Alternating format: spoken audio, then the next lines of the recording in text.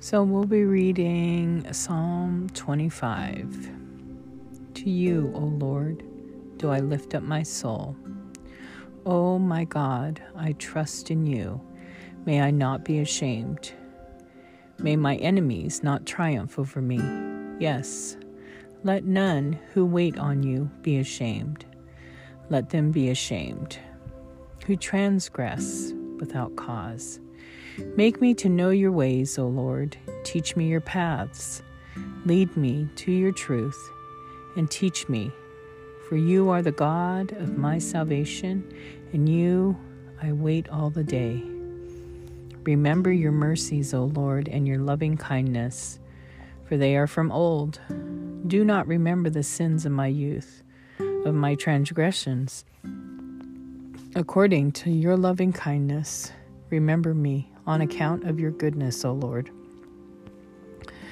Good and upright is the Lord. Therefore, he will teach sinners in the way. The meek will he guide in judgment, and the meek he will teach his way. All the paths of the Lord are loving kindness and truth for those who keep his covenant and his testimonies. For your name's sake, O Lord, pardon my iniquity, for it is great. Who is the man who fears the Lord? He will teach him in the way he should choose, and he will dwell at ease, and his descendants will inherit the land. The counsel of the Lord is with those who fear him, and he will make his covenant known to them. My eyes are ever toward the Lord, for he will lead my feet from the net.